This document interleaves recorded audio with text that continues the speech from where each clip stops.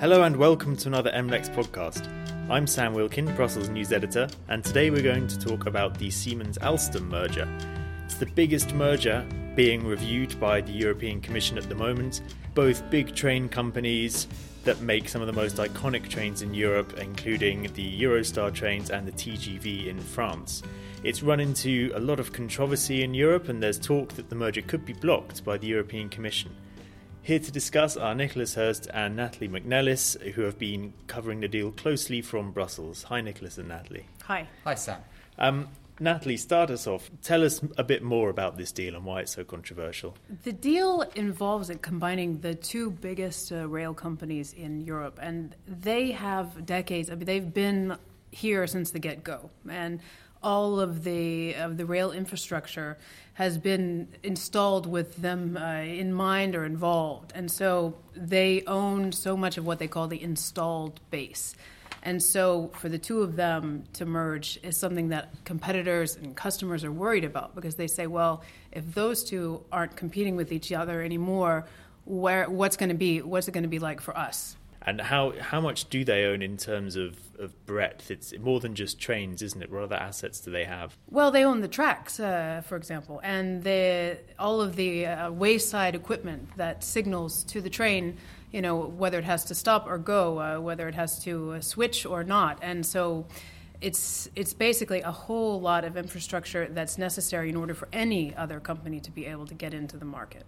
Yeah, and how dominant are they in the market? What sort of market shares are we talking between the two of them? I mean, I've heard market shares of a combined market share of 80% in some markets. Nicholas has spoken a lot to the national rail infrastructure managers, and their stance on this is that in certain markets it would be nearing total control.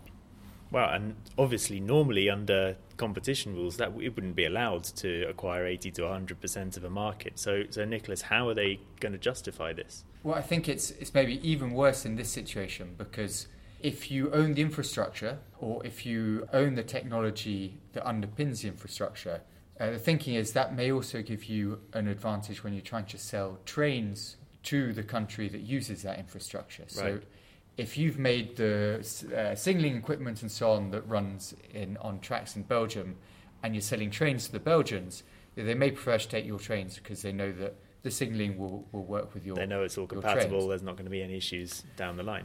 Exactly. The companies, however, have a big narrative to justify this merger, which is that they are facing intense competition from the Chinese railway manufacturer, CRRC, at the international level. So China has allowed its train companies and its maker of infrastructures to merge into this huge behemoth in recent years, which is now competing with Siemens and Alstom to supply trains and equipment in markets like the US, in Africa.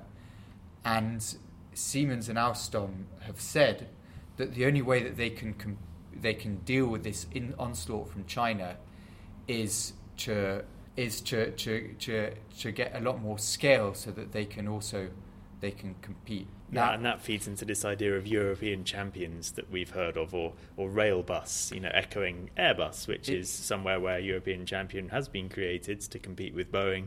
There's very little competition in the manufacture of airframes in Europe now. Right. So does this argument have legs? So that's at the international level. And they say that the Chinese are coming into the European market soon. And just as they've struggled to compete with the Chinese internationally, they're also struggled to compete with them in Europe. Does the argument have legs? Well, the CRRC has won tenders internationally, but so have Siemens and Alstom. And certainly at the moment, the Chinese are not really present in Europe. The idea of European champions is one that I think a lot of people understand intuitively, and certainly some politicians like very much. The deal has been championed very strongly by the French and also by the German governments. So it's one that people like. Do these companies need to become a so-called European champion to survive?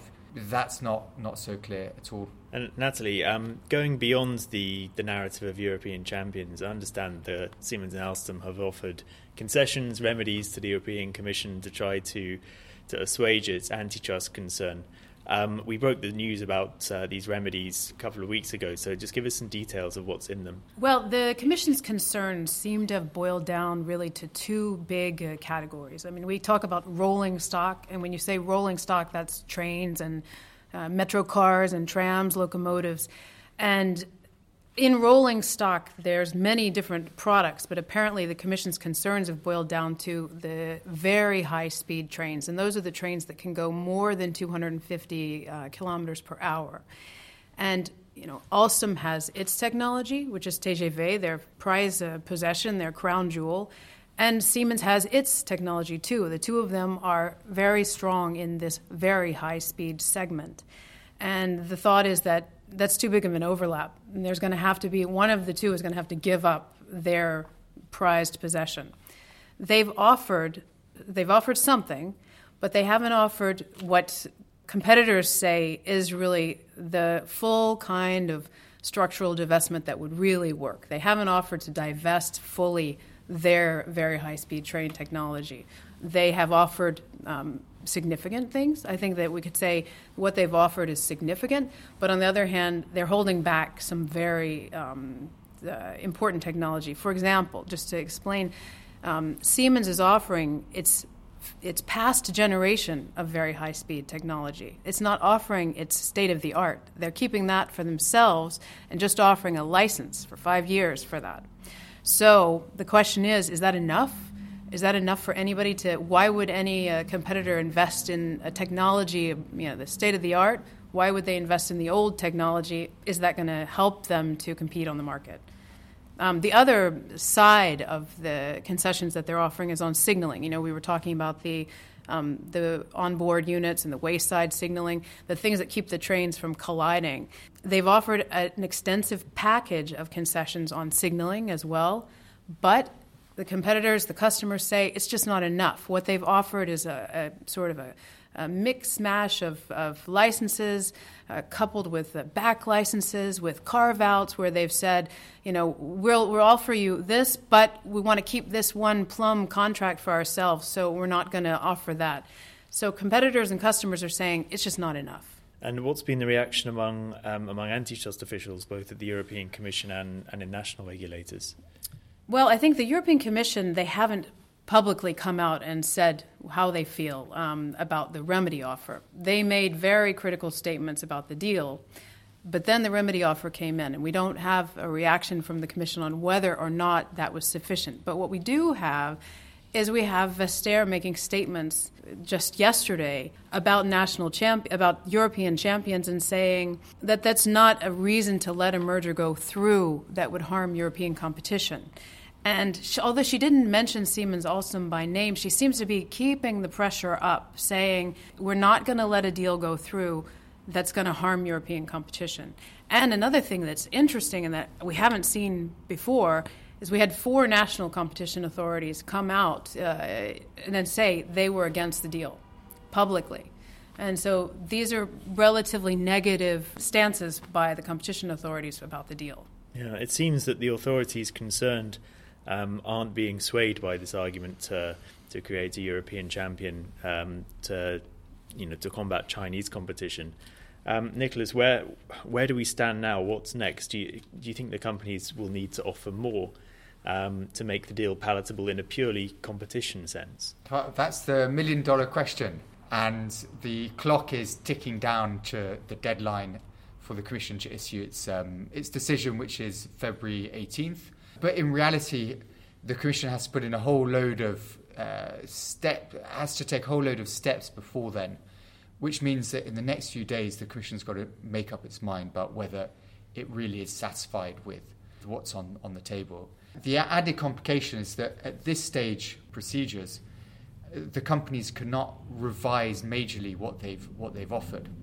They can only improve. So what you have at the moment is crunch talks between the parties and the Commission with a lot of pressure from national governments. The French government weighed in over the weekend saying that any decision to block the merger would be would be a big political mistake on behalf of the Commission. It's a very unusual intervention from a national government in a merger review, and everyone's really piling in at the last minute in the hope that either a compromise can be found between the Commission and the parties, or some will be hoping on the company's side, in the French government, in the German government, that maybe the Commission will just back down a little bit from this, from its the hardline position set out in its objections to the deal.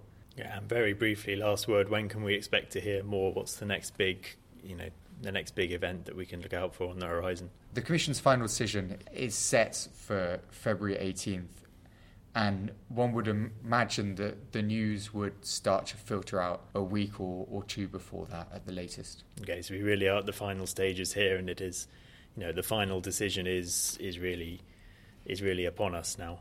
It's a massive scrum. The parties are lobbying hard, competitors are pressuring the Commission to block it, the French government's piling in, and really these days, in the next few days, everything will come to a head. Okay. And I think the other thing what we might see is if push really comes to shove and it looks as if the deal is going to be prohibited, then we might see the parties withdraw it. So, these days are really crunch days. Right now, we're going to see, I agree with Nick that it's a question of these few days that come are going to determine whether or not they've given enough and whether or not the Commission is willing to go any further. And if they withdrew the deal, in theory, they could refile it later with a broader package of concessions if they chose to do that. And perhaps under a new commissioner. Perhaps under a new commissioner, of course. Margrethe Vestager's term ends this year. Natalie and Nicholas, thank you very much. I'm Sam Wilkin, Brussels News Editor. You've been listening to an MLEX podcast. Please do subscribe on your preferred platform if you want to hear more from our reporters around the world. Bye for now.